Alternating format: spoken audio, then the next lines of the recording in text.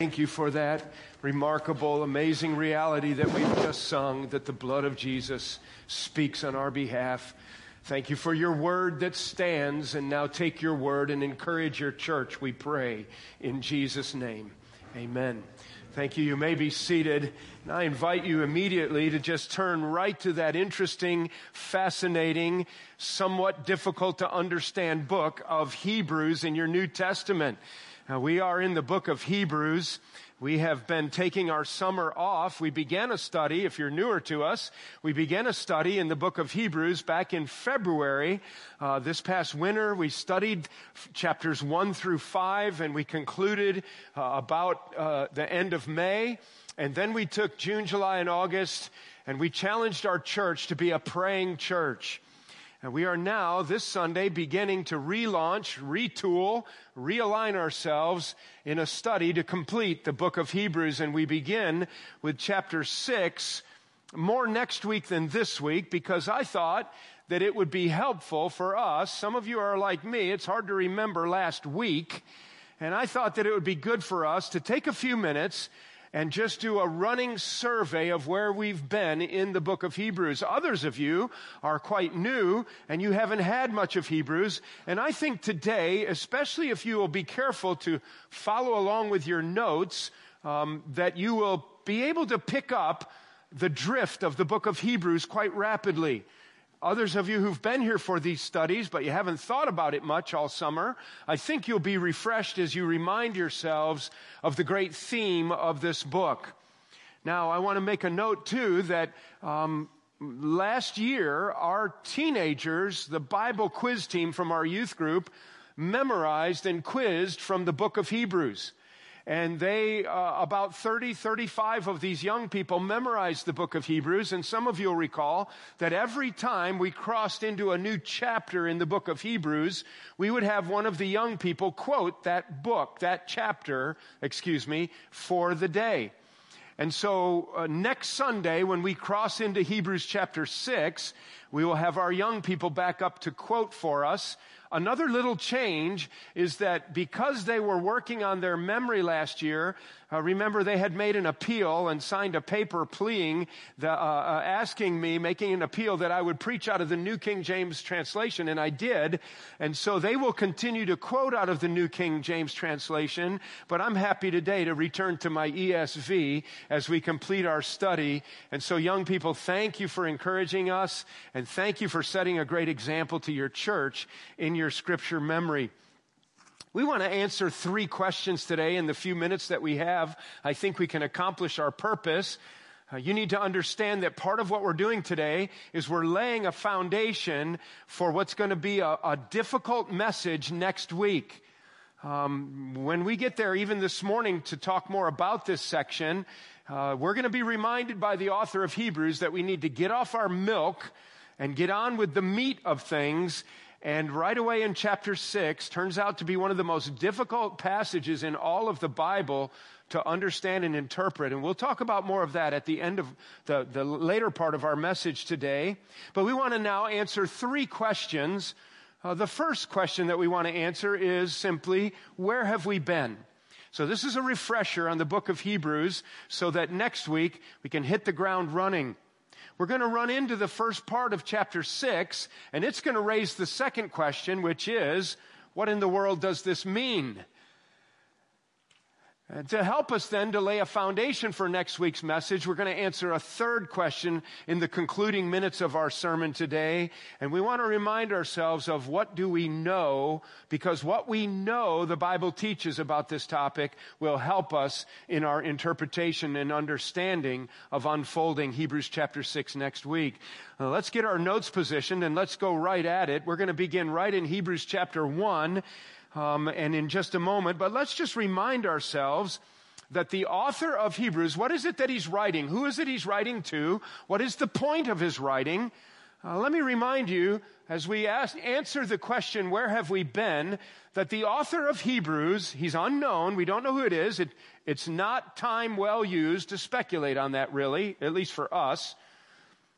The author of Hebrews, though unknown, is writing to a group of Jewish believers, hence the name Hebrews. Okay?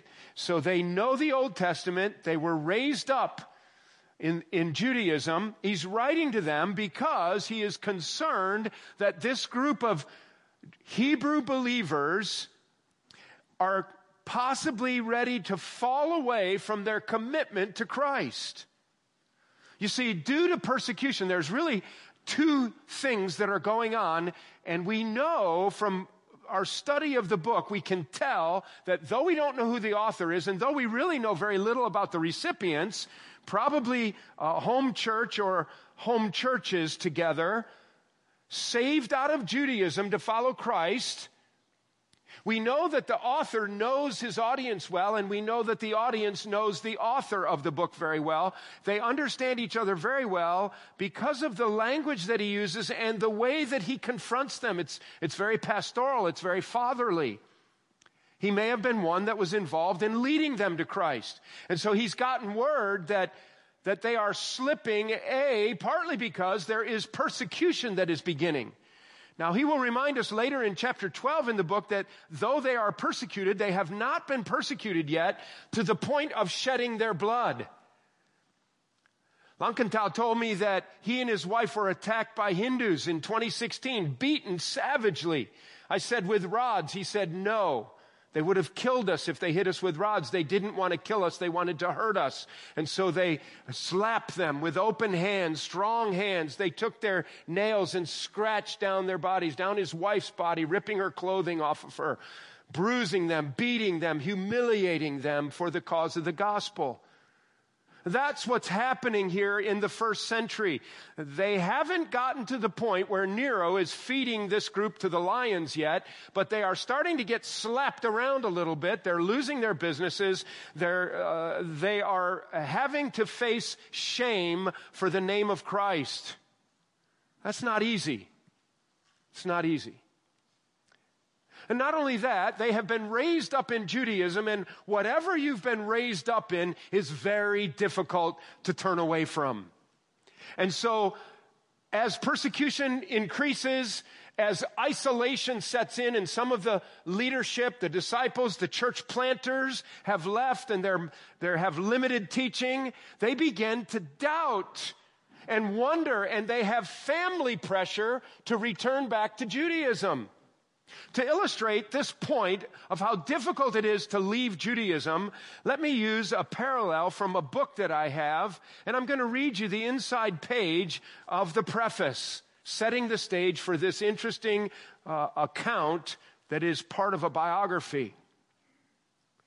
Augusta, Wisconsin, 1996. Late one August night in a small white frame house in a very strict old order Amish community that does not have electricity, running water, or telephones, a man starts a bloody trail across the bedroom floor next to the double bed where his young wife sleeps soundly. The blood trail snakes down the narrow staircase, through the kitchen, out onto the front stoop, and onto the gravel drive where it ends in a pool, so that Levi, age 21, will appear to have been taken violently from his bed. After a while, something wakes up Levi's wife. Perhaps it is the putrid smell of the blood or the barking dogs outside. She assumes her husband has gone to the outhouse, but even in darkness, she can see something on the floor. She sits up in bed, switches on the flashlight, and discovers the blood trail leading to the stairs and down. Shocked and horrified, she climbs out of bed and steps cautiously over the splashes of blood, escapes outdoors, and races across the dark yard to the house next door where her in-laws, her husband's parents, hear her urgent cries and pounding on the wall for help.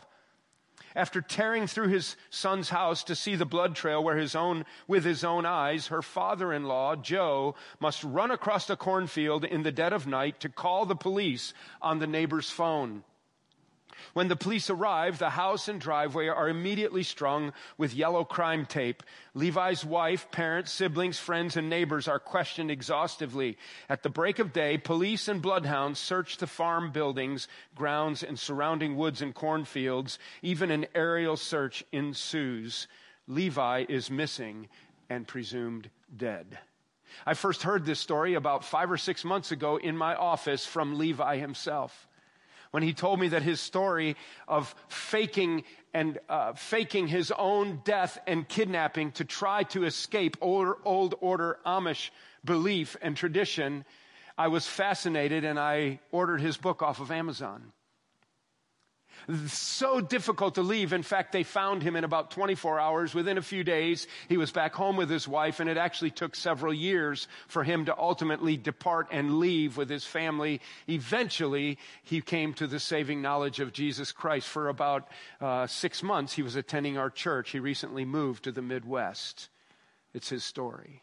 You see, that's the mindset you need to have as we open the book of Hebrews. These are people that one day raised up in Judaism, believing the Old Testament to be true, believing in Abraham and Isaac and Jacob, understanding that Yahweh was their creator God. One day, a preacher walks into their community, an evangelist comes to them, and he presents to them the gospel message of the death, the burial, the resurrection of the Lord Jesus Christ, and they accept for themselves the substitutionary death of Christ by grace through faith in Christ alone. They go home and they look at their father and they say, I'm leaving Judaism. I'm a follower of Christ. You see, the Judaizers loved the law and they did not believe that Jesus was the Christ. So now, with a little bit of persecution, with time passing, the writer of Hebrews knows that the recipients of Hebrews are waffling. They are struggling to maintain their sincere and pure devotion to Christ. And so as we now answer the question, where have we been? We remind ourselves that Hebrews is a call to remain faithful to the gospel and to not drift away. And they are drifting away from Christ, wanting to return to Judaism. Hebrews, understand this, is a book calling us to remain faithful to Jesus Christ. In so doing, the author, the writer of Hebrews, he knows their mindset. He knows what they're struggling with. And so he begins immediately, without introduction, without introducing himself, without laying an introductory message of grace to you, like the Apostle Paul would say, without saying where he's writing, from where he's writing, without any kind of greeting, he immediately plunges in verse 1 through 3, immediately with his first argument. You do not want to leave Christ. Do not fall away from Christ, because he is supreme. The theme of Hebrews is the supremacy of Christ, and he wants to argue now repeatedly a number of arguments that he knows they need to be challenged on because they're drifting away, but Christ is greater. He's greater, number one, letter A, than the prophets. Look at chapter 1, verse 1. Let's study the word together. Long ago, at many times and in many ways, God spoke to our fathers by the prophets, but in these last days, he has spoken to us by his Son, whom he appointed the heir of all things, through whom also he created the world. So the Hebrew believers understood that God began to reveal himself through the prophets. But God did not give complete revelation of himself at one time, did he? God, through the centuries, has begun to reveal himself in different ways, in different times. And they know and believe that the prophets were writing about the truths of Yahweh, of God. The Pentateuch, the Psalms, Ezekiel, Daniel, Jeremiah, Isaiah, they were writing, and they believed in the writing of the prophets, and they loved the prophets, and they esteemed the prophets, and they memorized the prophets. And they knew that they were great men of God. And now the writer of Hebrews is setting up his first argument. Do not walk away from Christ. He's greater than the prophets. You see, in this latter times, he said, he has now revealed, God has revealed himself to us through his Son, the Lord Jesus Christ. What a revelation it was. And he now is the living word. You want more word? You want more revelation? You want to know more about God? You want to know who he is? Then look to Christ. He is the incarnate word of God. They've had a written word through the prophets. Now they have a living word. And he came to accomplish his Father's will. And these recipients of this book are struggling. The prophets are great. In Judaism, they study the prophets, but you need to know we're going to add to that now further revelation of his Son, the Lord Jesus. He's greater than the prophets. Not only is he greater than the prophets, but he continues immediately in chapter 1 after verse 3 and 4 that this Jesus that they're thinking about leaving is greater than angels. Remember, the Jews were infatuated with angels. They loved angels. Angels are in the throne room of God. Angels were present at creation. Angels were the messengers of God to deliver his truth to people. Angels were present. Stephen said in the book of Acts, angels were present with Moses when he delivered the very law, and they loved the law. The law was their guide, and angels delivered the law. And so they could not understand why they should continue to follow Christ. Is he really greater than the angels? And the writer knows what they're thinking, and immediately he argues, do not walk away. Christ is supreme. Christ is greater. He's greater than the prophets, and he's greater than the angels. The key verse on this, verses 5 and 6 in chapter 1. For to which of the angels, in verse 4, if you let your eyes go there, he became much superior to the angels. For to which, verse 5, of the angels did God ever say, you are my son, and today I have begotten you? Or again, I will be to him a father, and he shall be to me a son. And again, when he brings the firstborn into the world, he says, let all God's angels worship him. You want to know why you don't want to leave this Jesus? You want to know? Because he was set up for angels to worship. He's worthy. Don't walk away. He's greater than the prophets. He's greater than angels. And then all of a sudden, when you flip to chapter 2, it's like the writer interrupts his own self, and we encounter the first of what we will find to be 5 warning passages in the book of Hebrews. We've only seen 3 so far. Some Bible students believe that Hebrews is a sequence of messages that were recorded and put together.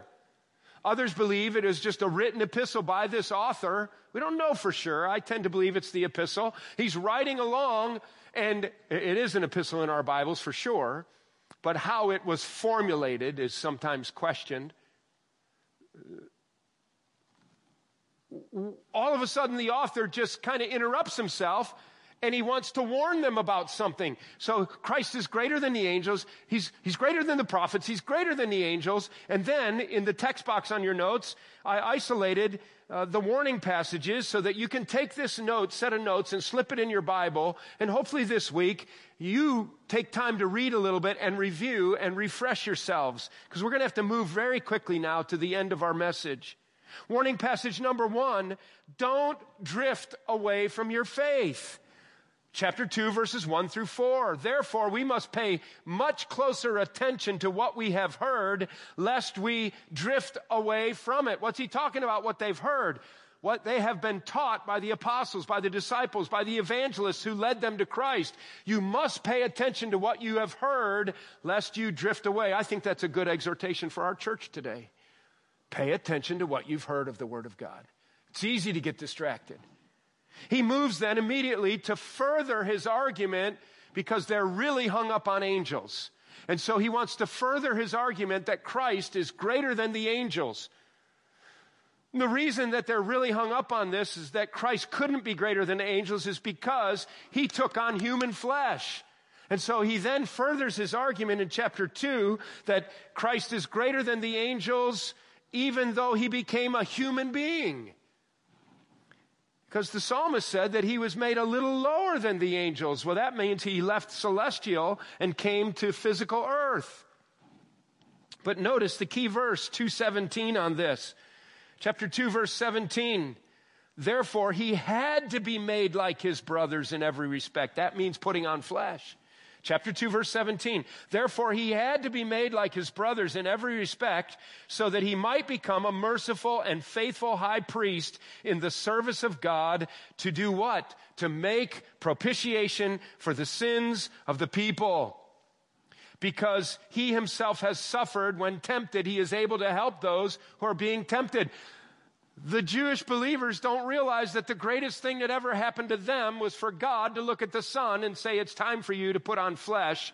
and to take on this role of the Savior of the world, which made him look like he was lower than the angels, but he was not lower than the angels. In fact, he was fulfilling at just the right time, Galatians 4:4, the plan of God to save the world once and for all that was reflected in the Old Testament that the Jewish believers understood in their Judaism of the feasts and the sacrifice and the religious holy calendar and worshiping at the tabernacle, and then that move to worship in the temple and being represented by a high priest.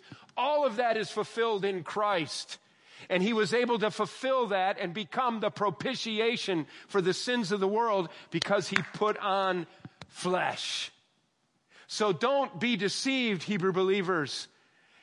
Though he looks lower than the angels, he had to do this to become your atoning sacrifice, propitiation.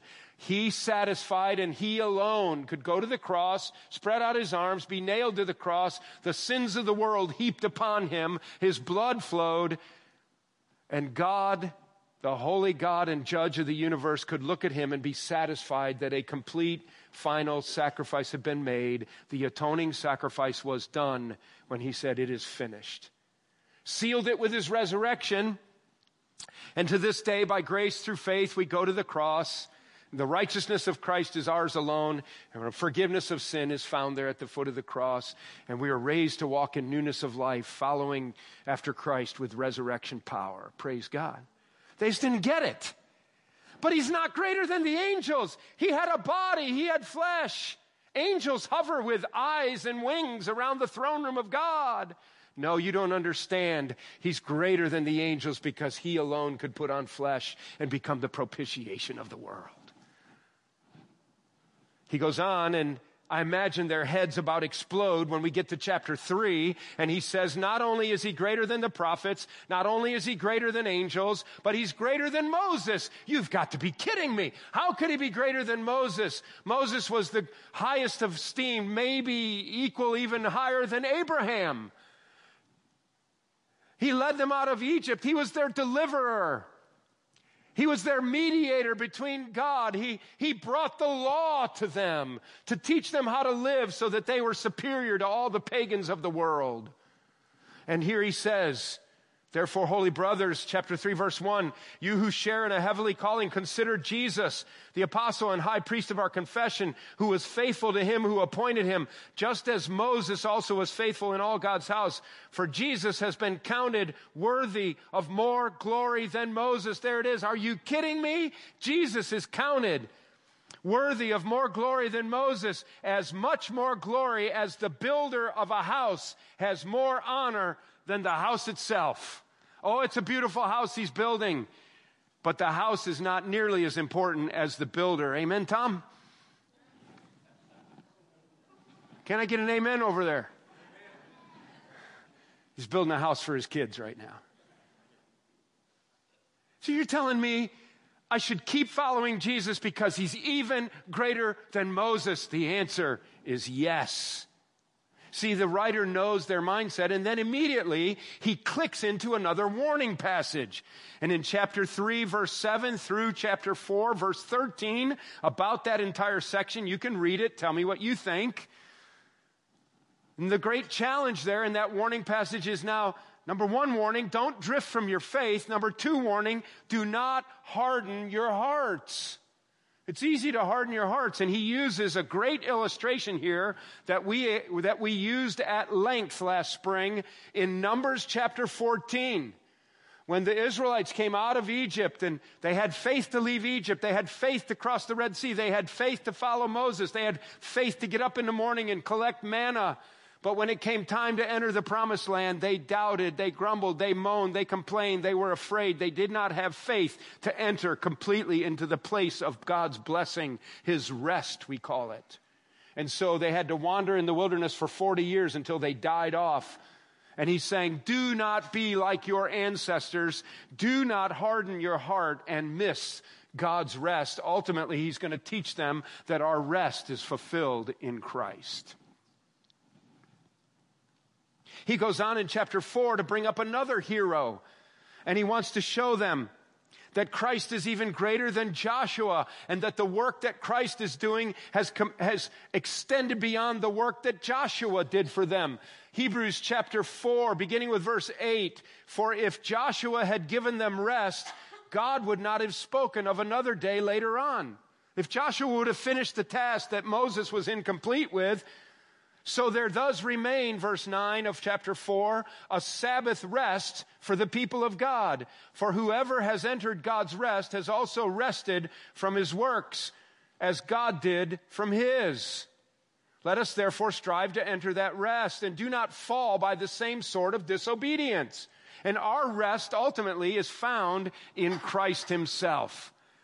But we have the capacity to harden our hearts like they did in Israel of old. So Christ is greater than the prophets. He's greater than angels. He's greater than Moses. He's greater than Joshua. He then goes on in chapter 4. You can look up the verses. He's greater than Aaron, and he's greater than the high priest of the line of Aaron. And their minds are just boggled by this, and they don't understand. And so he, in chapter 7, when we get there, picking it up in chapter 6 in a week or so, and going on all through chapter 7, significant print is given by the author of Hebrews to the recipients of Hebrews to show them that our Lord Jesus is worthy of following. He's greater than even Aaron and the Aaronic priesthood and the high priests that visit the temple, because he has gone into the Holy of Holies, completed the work final, and is seated at the right hand of God.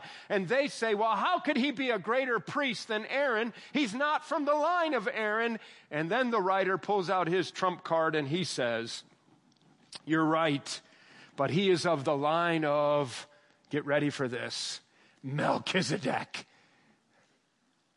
Who in the world's Melchizedek? You just hang around here. You're going to become experts on Melchizedek, because the writer in Hebrews talks a lot about Melchizedek. Well, it turns out Melchizedek, if you recall, we touched on this a couple of times already. Melchizedek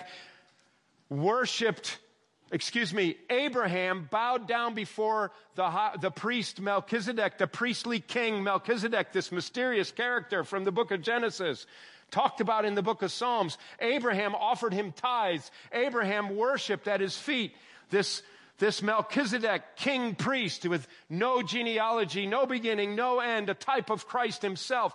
Don't stop following Christ. Don't harden your heart. He's even greater than Aaron, greater than the priests, greater than the high priest. He's of the order of Melchizedek. And then he immediately goes into a long warning passage, and this leads us to our text for today. And as you can tell, we have plenty of time to dive into this.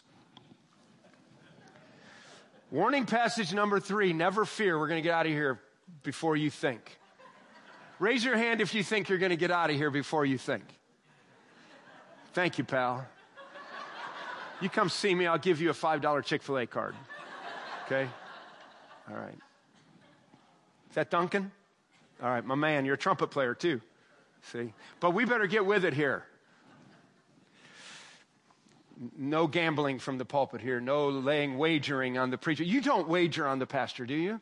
You don't come in and place bets about whether it'll be above or below 12:30, that kind of thing. Come on now. All right, you listen well. I'm going to fill in the blanks.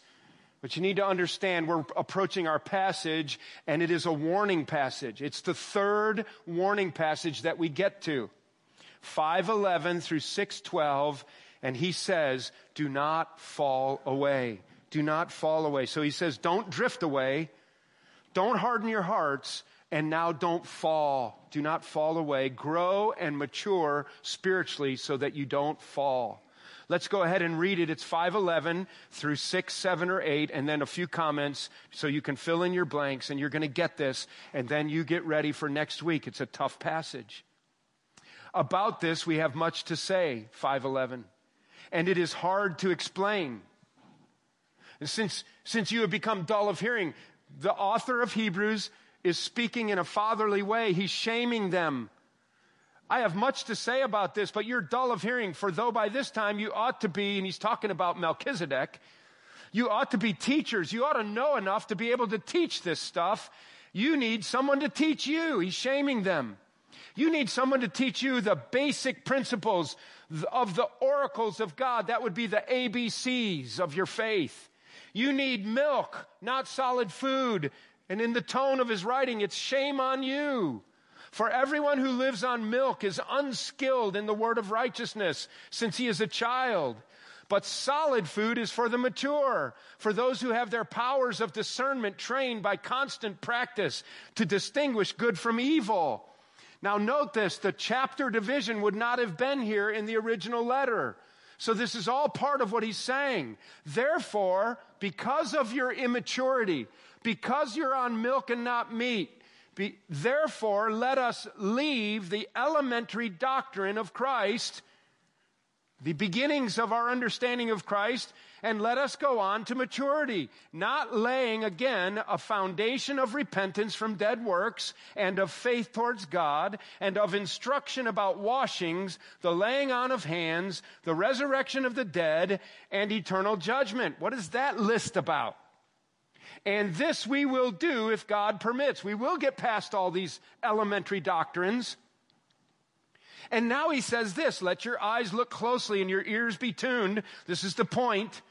For it is impossible in the case of those who have once been enlightened, who have tasted the heavenly gift and have shared in the Holy Spirit and have tasted the goodness of the Word of God and the powers of the age to come and then have fallen away, it is impossible to restore them again to repentance, since they are crucifying once again the Son of God to their own harm and holding him up to contempt.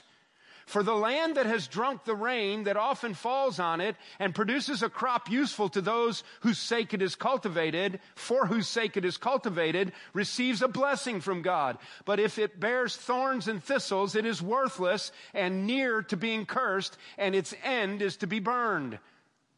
Let's just stop there and let's just say, what in the world is he talking about here? And that leads us to our second question, where we say together, well, what does that mean? Well, let's just quickly agree that when we cross into chapter 6, we immediately find a problem. First of all, we realize this is a difficult, troubling passage. This is a difficult, troubling passage. Now, in my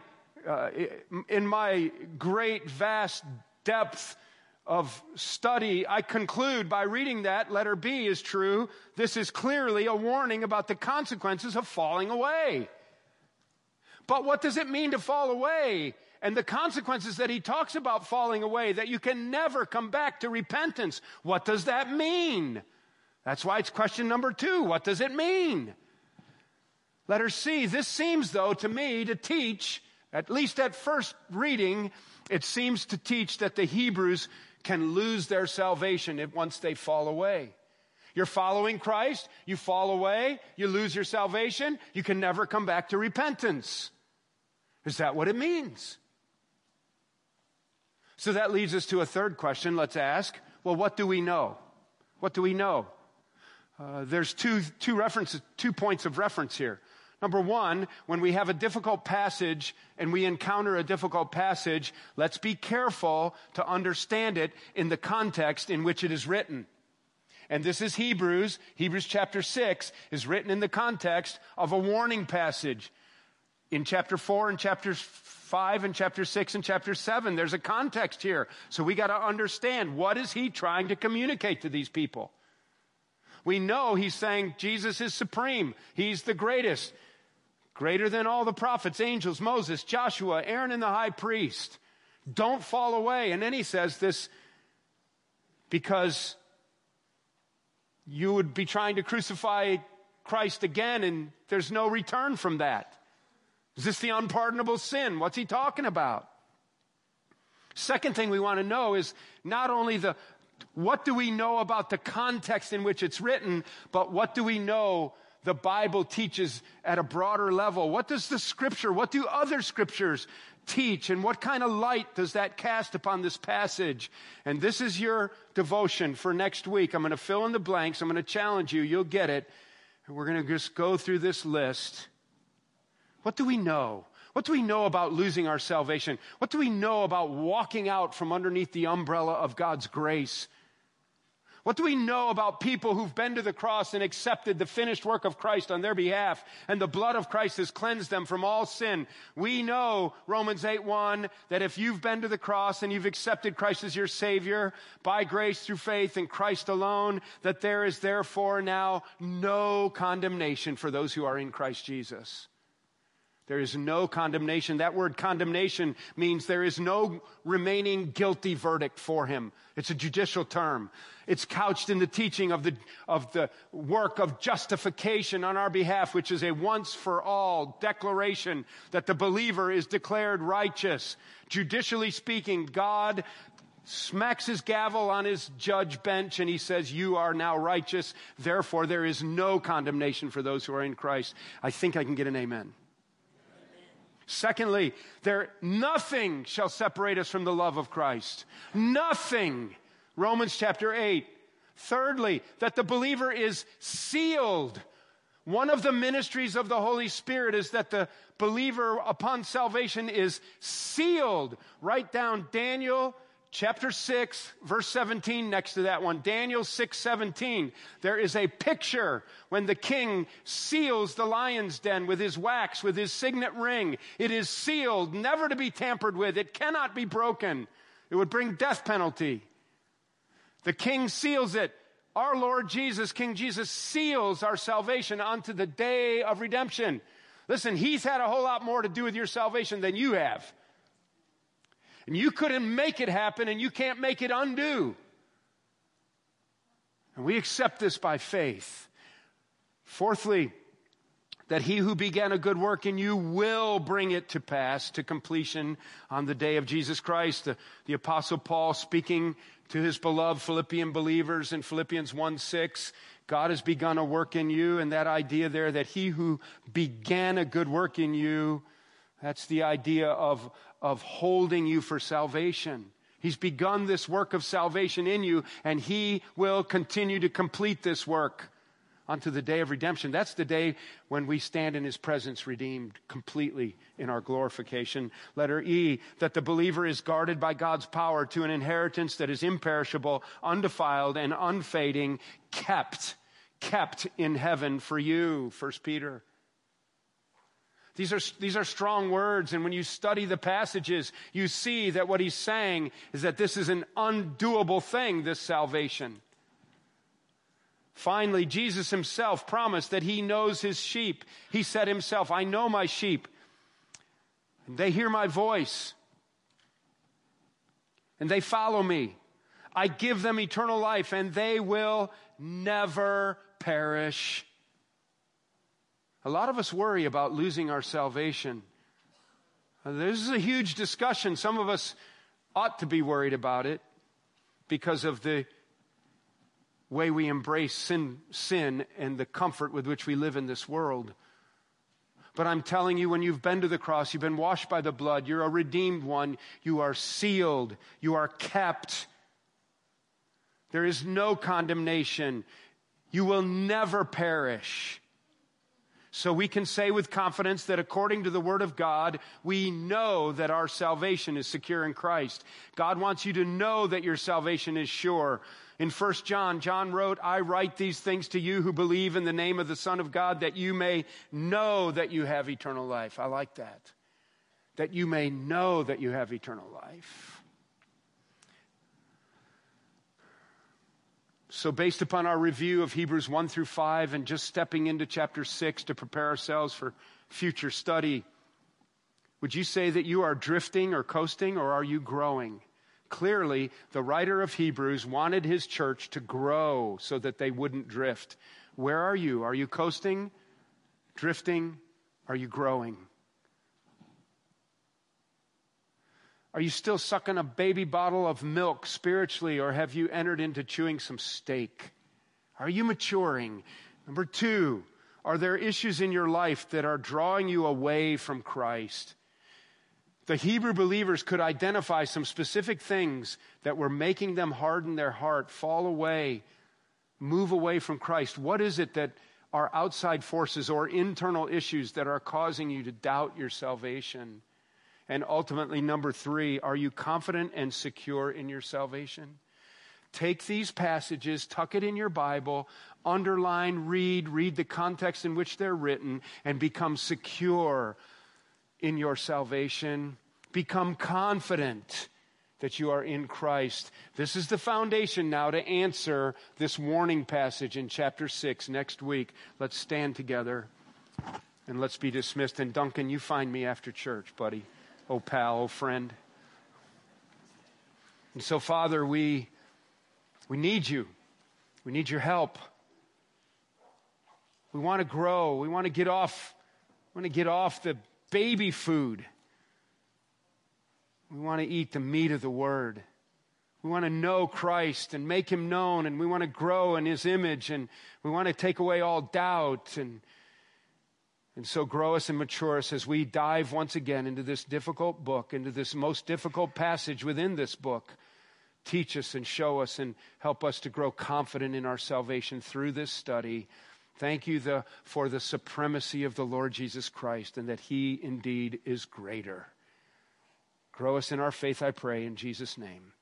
Amen.